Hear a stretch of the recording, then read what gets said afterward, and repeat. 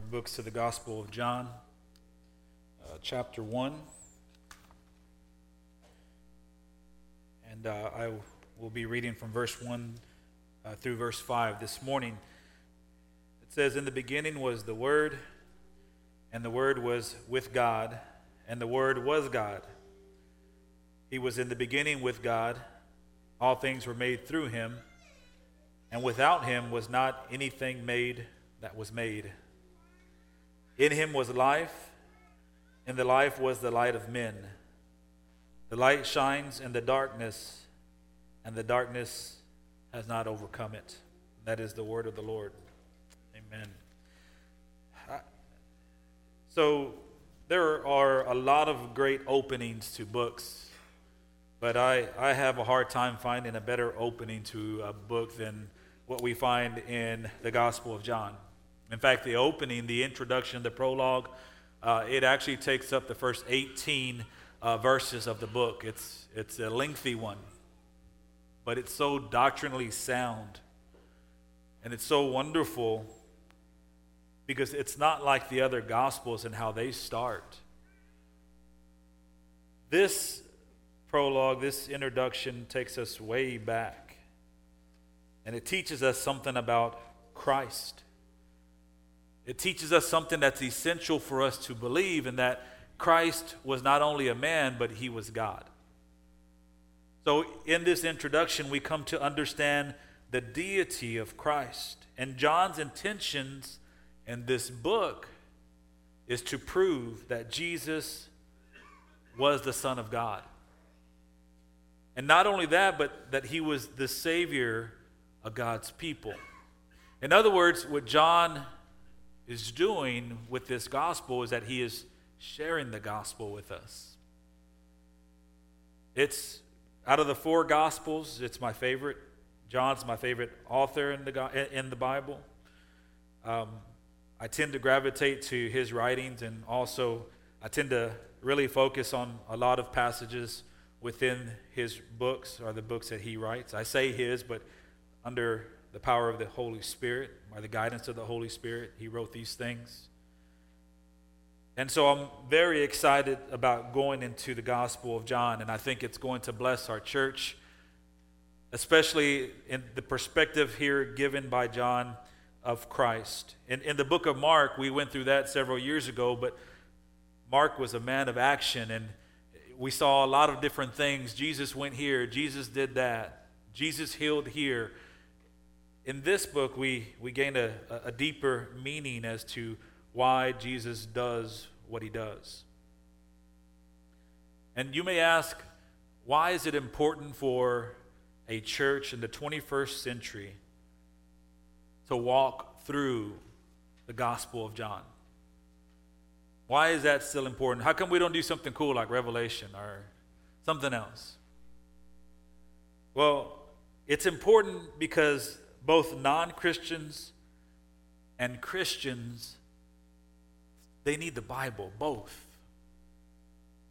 See, we tend to think that the gospel is for non-Christians.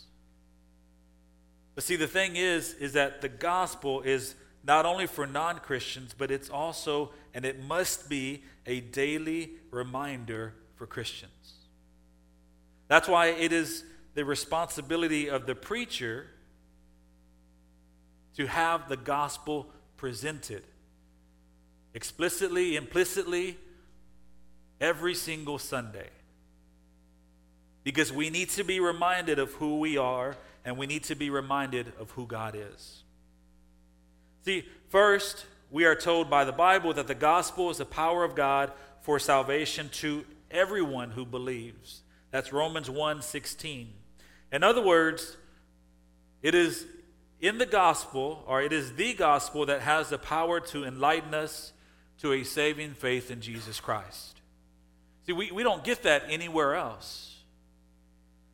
We don't get that by just watching somebody. We don't get that just by osmosis, putting our heads on a Bible and sleeping on it. We don't get that. We don't get that through a movie, just a movie itself, through a song in itself.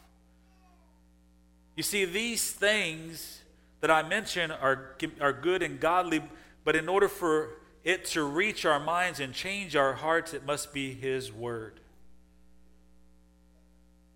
The gospel has the power to save, and it has the power to enlighten us to saving faith in Jesus Christ. The Bible says that Jesus is the way. Well, if Jesus is the way, the gospel is the sign that points us to the way.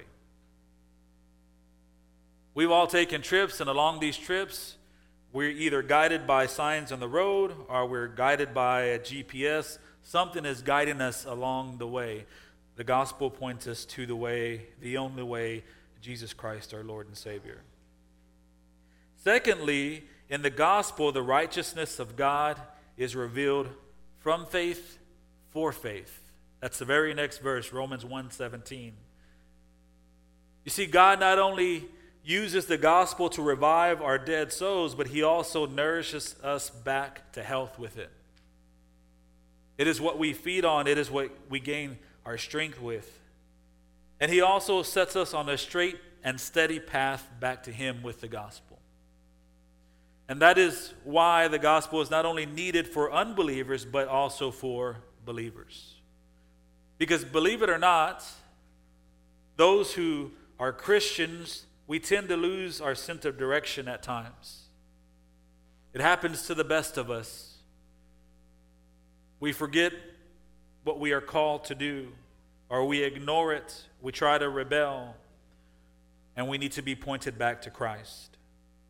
So being reminded of who Jesus is, He's the Son of God, He is the Savior of the world, it is extremely important for the 21st century church. And verses 1 through 5 here are profound when it comes to our understanding of Christ. They bring us back to the beginning of all things. They tell us who is Lord over us. They tell us who made us and why. And they also tell us who in the end will be victorious. You see, in our passage today, we come to know that Jesus Christ, that He is Creator, He is Savior, and He is the sustainer of our lives. Let me repeat that. That's our sermon summary for today. Jesus Christ is the Creator, Savior, and sustainer of our lives. And we get that from verses 1 through 5. Very first verse, in verse 1, we see that Jesus is Lord over us. It says that the Word was God. The Gospel of John is the only gospel account that starts by taking us back all the way to the beginning of creation. If you would go, you don't have to, but if you would go back to Genesis 1:1, you would see that it says, in the beginning. And then we sit here and we look at John chapter 1. It starts off, in the beginning. It is a direct reference to Genesis 1:1. Let me read for you Genesis 1, verses 1 through 3. In the beginning, God created the heavens and the earth. The earth was without form and void, and darkness was over the face of the deep. And the Spirit of God was hovering over the face of the waters. And God said, let there be light, and there was light. See, what's so awesome about this is that in the creation account, we are told of the works of first God. God, we see in verse 1, does the creating. Then we see the Spirit. And the Spirit is hovering over the face of the waters. And then we see the Word of God. And the Word of God brings things into existence. God said, let there be light. And then the Bible says, there was light.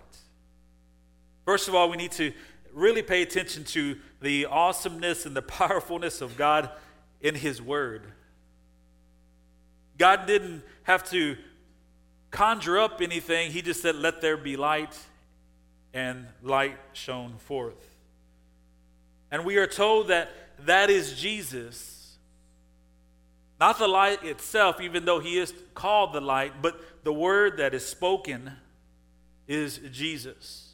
And John begins the letter by placing Jesus among the three persons of the Holy Trinity. As I told you, his goal was to show us that Jesus was not only a man, but that he was the Son of God. And right away, he wastes no time doing that. Right away, he places Jesus amongst the Trinity. You know, there are certain special times in my life that I remember getting an introduction. We remember that because we don't always get an introduction, right? It's not every single day that, you know, I come up here and they say, well, Pastor Ricky is here to preach today. And everybody gets up and claps. Or may want to start doing that, Brother Laramie. Yeah. But there are special times. I remember graduation. We all remember that. We get an introduction, right? We walk across the stage. They say our name. It's a pretty proud moment in our lives. Maybe the first time we ever get an introduction like that. The best day of my wife's life, the day she married me, we get an introduction. Right? Amen. We get an introduction and we walk across the room. It's the first day that we are a couple, Mr. and Mrs. Ricky Garcia. Wonderful introduction, always will remember that. Another one was the day that I was called to pastor here. It's the first and last day that the whole church clapped for me. Just joking. But it was cool. It was for the first time. For the first time, here's the first sermon, Pastor Ricky. And everybody was excited, clapping. And I remember those introductions. And you have your own. You have your own when you were introduced. But the reason why I bring up those things is that I cannot give an example, nor can you. None of those moments or any moment whatsoever in our personal life compares to the introduction that Christ received in verses 1 through 5. And I can extend that. I can go through 1 through 18. There is no introduction like that. We'll never see it. You see, the best we can accomplish, you and I, is limited by time and space. I have to sum up my whole existence to a measly 41 years of life. That's as far as I can go back. And at best, there is no one in this room that can go beyond 90 years. We are limited by time, by space, and a whole lot more. But Christ, he is outside of time and space. And this is really cool that John, the only reference point that John could point to was the beginning of time, because that's all we know. But Christ was beyond that. He was before that. But John, in his limited knowledge, he starts from the beginning, because that's as far as he can go. That's as far as we can go. And he says, Christ was there. Why? Because Christ always is. He says, in the beginning was the Word, and the Word was with God, and the Word was God. He was in the beginning with God. See, this passage tells us that Christ was not only the Word in creation, but that he was with God. And furthermore, he is God. And what John is saying is that the word spoken in creation, that is Christ. It is Jesus, and Jesus is God. The people that John was writing to, they may have only understood Jesus as a man, but John went all the way back to the very beginning of time and said, Christ was there. In fact, he's always been there. He is the great I am. And he is God in the flesh. He reveals to them that Jesus was God in the flesh, that the man who taught them, the man who they saw, the man who walked along them was not just a man, but that he was God. That was something important for these people to understand, and very important for us to understand as a church. Jesus, who died on the cross, who rose from the grave, who ascended into heaven, he is Lord over us. And we were created for the glory of he who is Lord over us. You and I were created to glorify him, and that's what we see in verse 3. It says that all things were made through him, and without him was not anything made that was made. You see, you and I were, not only is Jesus Lord over us, but because he is Lord over us, we must recognize that you and I were created for the glory of the Son. See, there are many who wander through life and they're trying to figure out who they're supposed to be.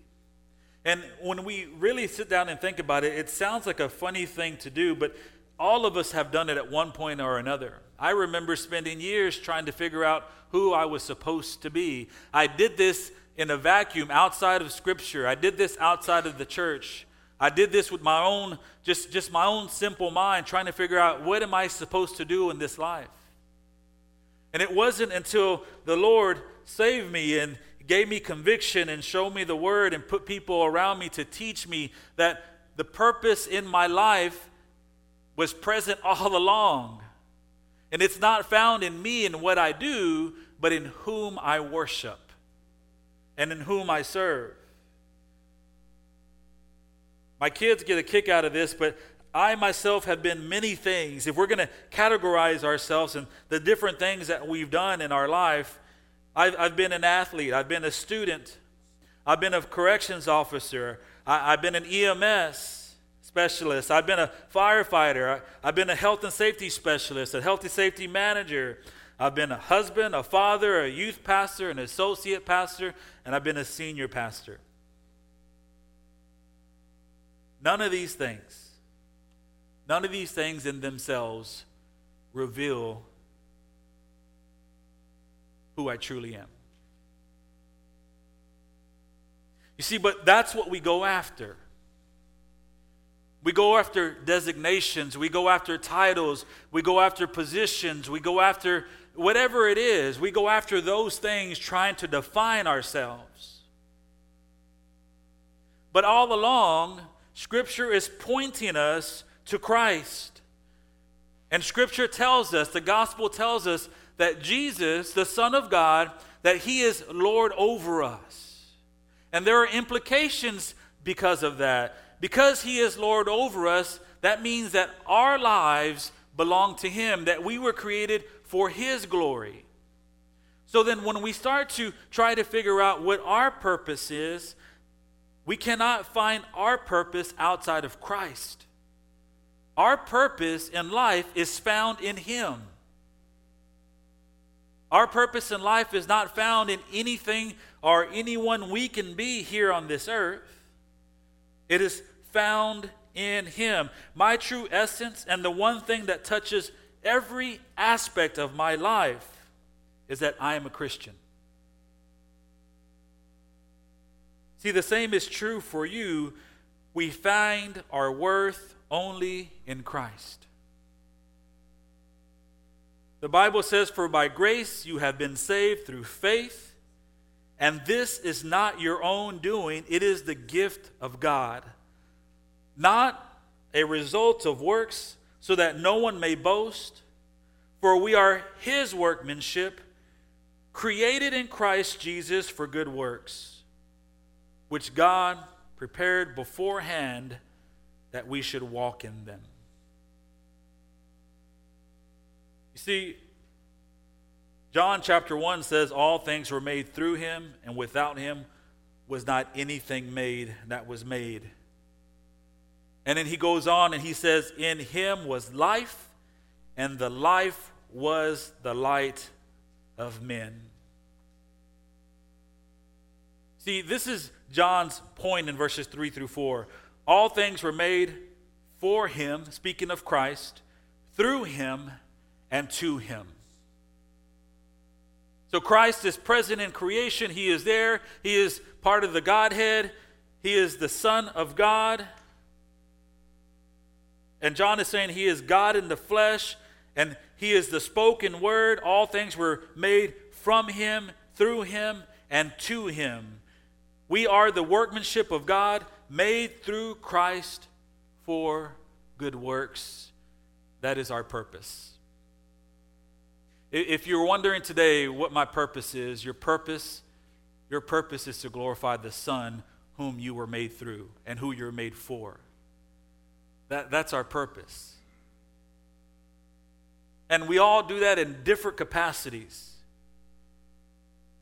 We could label them callings, but they're just different capacities. God sends us out, and we all do different things on different days. Some of us, we all hold different jobs. We all have different gifts. But we all have the same purpose, and that purpose is found in Christ, who is Lord over us.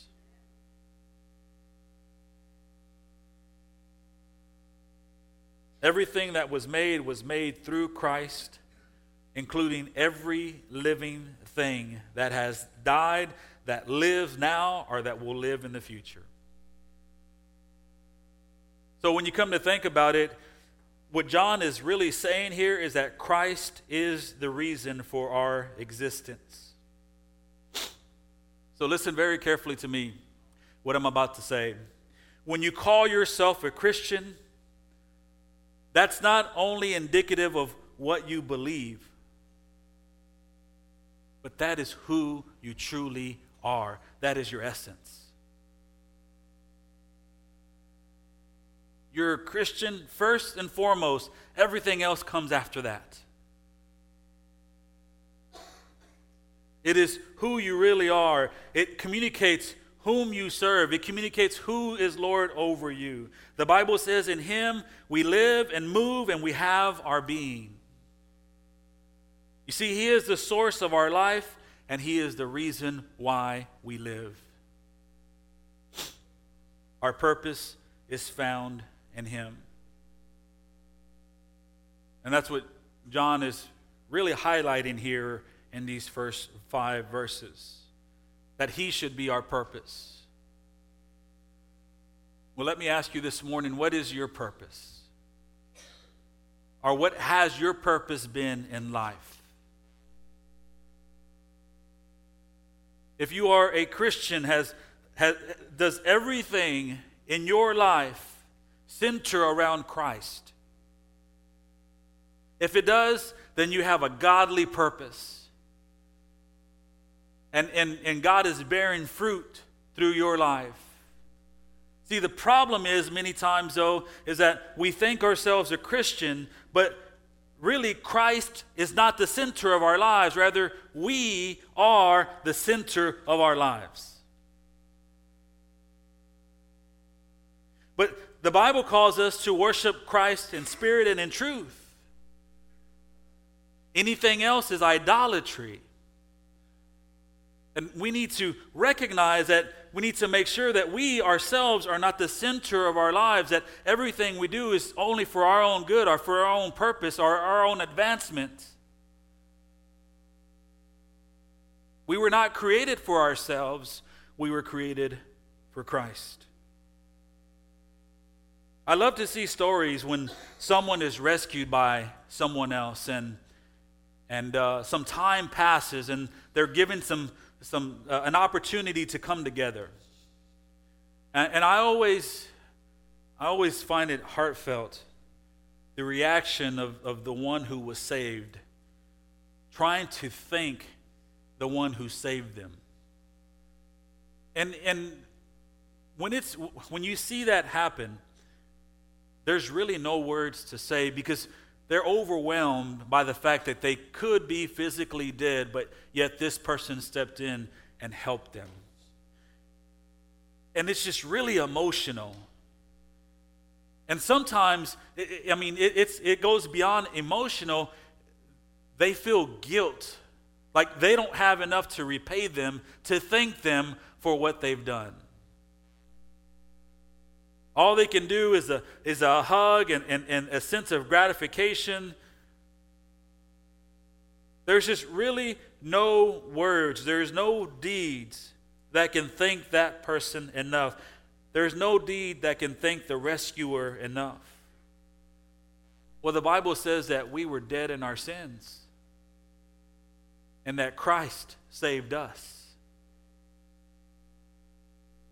He saved us. So what is our response to the one who rescued us from death and brought us to life?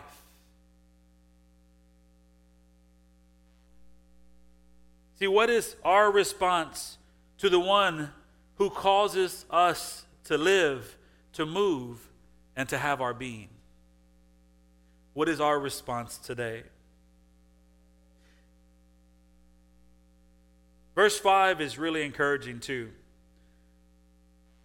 John ends this section of passage with verse 5, and verse 5 is just extremely powerful. He talks about the light, how the light shines in the darkness, and the darkness has not overcome it. See, today we sit here on Easter Sunday and we celebrate the resurrection of Christ. But there's one glaring problem, and we can all recognize it this morning. We all live in a fallen world. That's the glaring problem that we face. Our world is stained with sin, and it stains our life as well. If you're anything like me, even this morning you've already had to deal with sin. Every single Sunday we all deal with it. Just getting ready for church is an adventure sometimes. Parents with little kids, can I get an amen? Yeah. It is a difficult thing. And in the midst of getting ready for church and on the way up here, there are some things that go on that you really don't want to go on, but yet they go on. Not only on a Sunday, but any day. Arguing back and forth, yelling at each other, all these different things. That's a small example. But our lives are stained with sin. We have indwelling sin in us. We have to deal with it. We are sheep waiting to be fully clean, but while we occupy this fallen world, we struggle against the curses of the fall of man. In other words, we suffer, we have trouble, and it's a burden to us. You see, the Christian doesn't like sin. The Christian doesn't like to sin. For the Christian, sin is a burden because he has the Spirit of God living in him. And even though he commits sin, the Spirit convicts him. He hates sin, and he has learned to love what God loves. And that's why it is a burden to us. But as we reflect on the empty tomb today, in the light of our current condition, yes, we must confess that we have sins, that we have struggles, that we have inadequacies, and that we have fears. Those things are very real. We can't shoo those things away. There are some that say if you have enough faith, you can shoo away sin. You can shoo away struggles, just like you shoo away an animal. That you have the power to lock and unlock, and you have all these different things. The thing is, and the truth is that we cannot get these things away from us because of sin. So, yes, we have struggle. We have trouble. Yes, and they are burdens to us. We are inadequate. We have fears. And we must understand that these things, they're not okay. We cannot make excuses that, well, we're only human, so we're going to do these things. As I said, the Christian hates sin. These things are not okay, but yet we deal with them. The only reason and the only way we can deal with them is that we have to understand that Christ is sufficient for all these things. John 1:5 says, "The light shines in the darkness, and the darkness has not overcome it." Hallelujah, praise the Lord. That's why we're here today. That's why we celebrate today. Yes, he is Lord over us. And yes, our lives should be dedicated to him. And in the midst of that, there's always hope, because even though there's darkness, it will never overtake the light. And that is Jesus Christ, our Lord and Savior. Here, darkness and light are representative of what is evil, darkness, and what is holy, light. Darkness equals the current condition of sin and its consequences. And we have to confess that when we look at the world before us and we see sin in ourselves, we must admit that darkness is dark. It is really dark. But it has not overcome the light. That will always be true. Christ has not abandoned us. In fact, today we are reminded that he rose from the grave, he ascended into heaven, and he lives for us.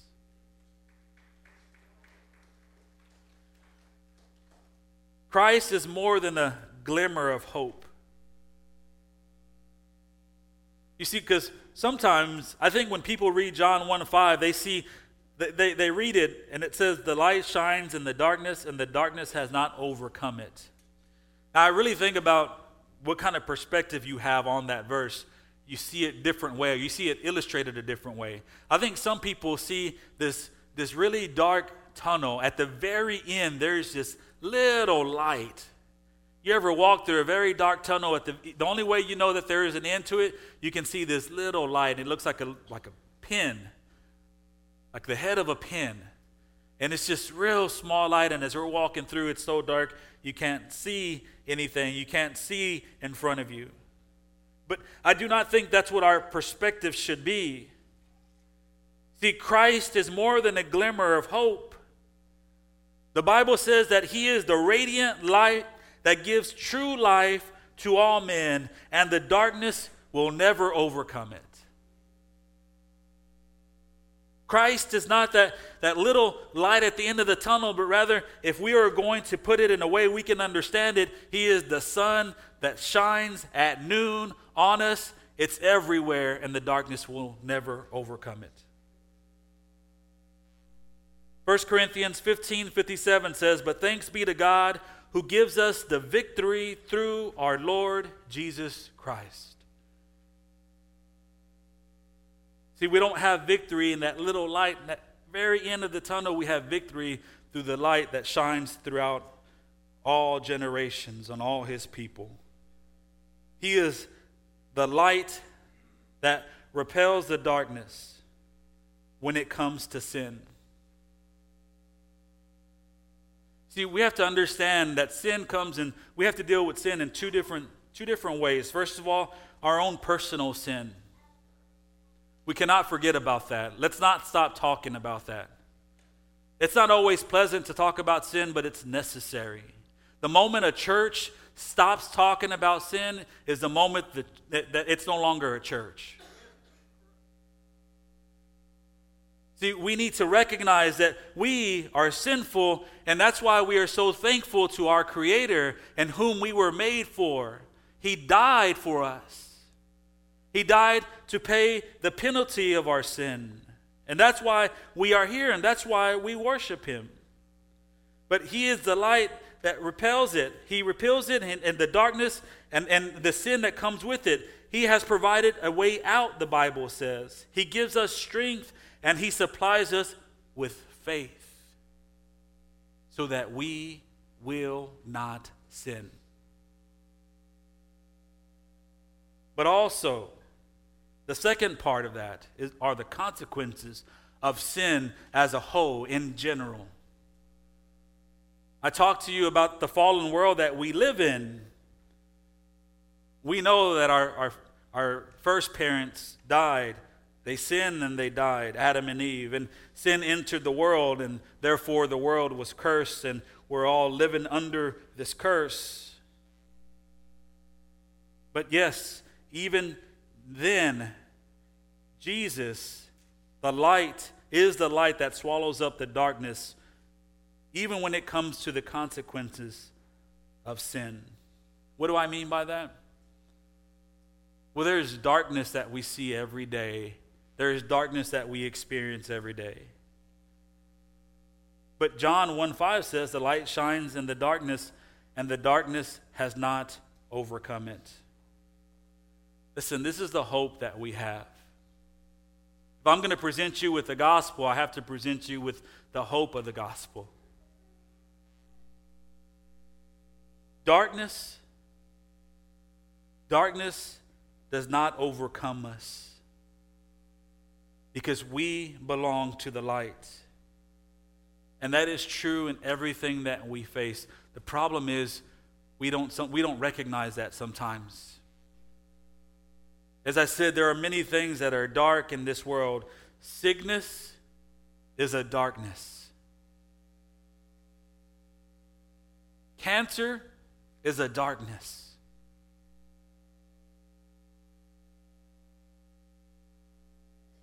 Heart disease, any kind of chronic sickness, acute sickness, anything, it is a darkness. And it's a real darkness. We cannot escape it. We have to deal with different things. We have to deal with sicknesses. And we have to live here in the light of our sicknesses. We have to live here and go on and press on. Well, how do we do that? Well, even though we are sick, and maybe we're just barely hanging on, we have to understand that that darkness called sickness will never overcome the light. Never. Because that sickness may ravage our body on this side of heaven, but God has promised and given us hope on the other side of heaven. And then there's death. Death is a darkness. It's a darkness that we all face. And we've all been touched by it. I'm reminded this morning as I'm sitting there, I think, and I'm thinking about my mother, and I'm thinking, it's been 15 years since he's passed. It's passed by like that. And I think about those days, especially on Easter, birthdays, Christmas, all those different things. And I'm reminded about that darkness today.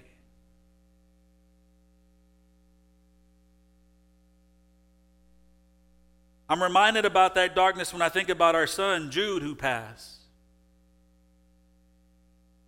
I'm reminded about that darkness when I think about Abraham, who was a member of our church and so young, and he passed.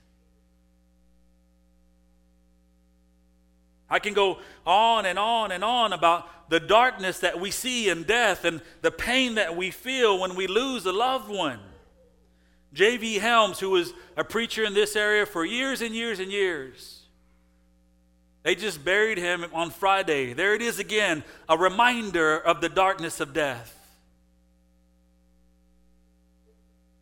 But you know what? The darkness will never overcome the light. We are given that promise in Christ that even though we face physical death, spiritual death is not for those who believe. There are other things too, job loss, trouble in marriage, trouble with your family, your kids, all these things, they're darkness. But Christian, listen to me very carefully. Do not lose heart. Do not lose hope. The darkness you face is temporary and it's fleeting. And it compares nothing to the glory that Christ has reserved for you in heaven with him. So the light shines in the darkness, and the darkness has not overcome it. We have something to celebrate. Jesus is Lord over us. Our purpose is found in him. And as long as we are in him, and the Bible says nothing can snatch us away from him, nothing can pull us from his hand. So as long as we are in him, no matter how dark the darkness gets, it will never overcome the light. Praise God. Hallelujah. Let us pray. Father, we come before you. We thank you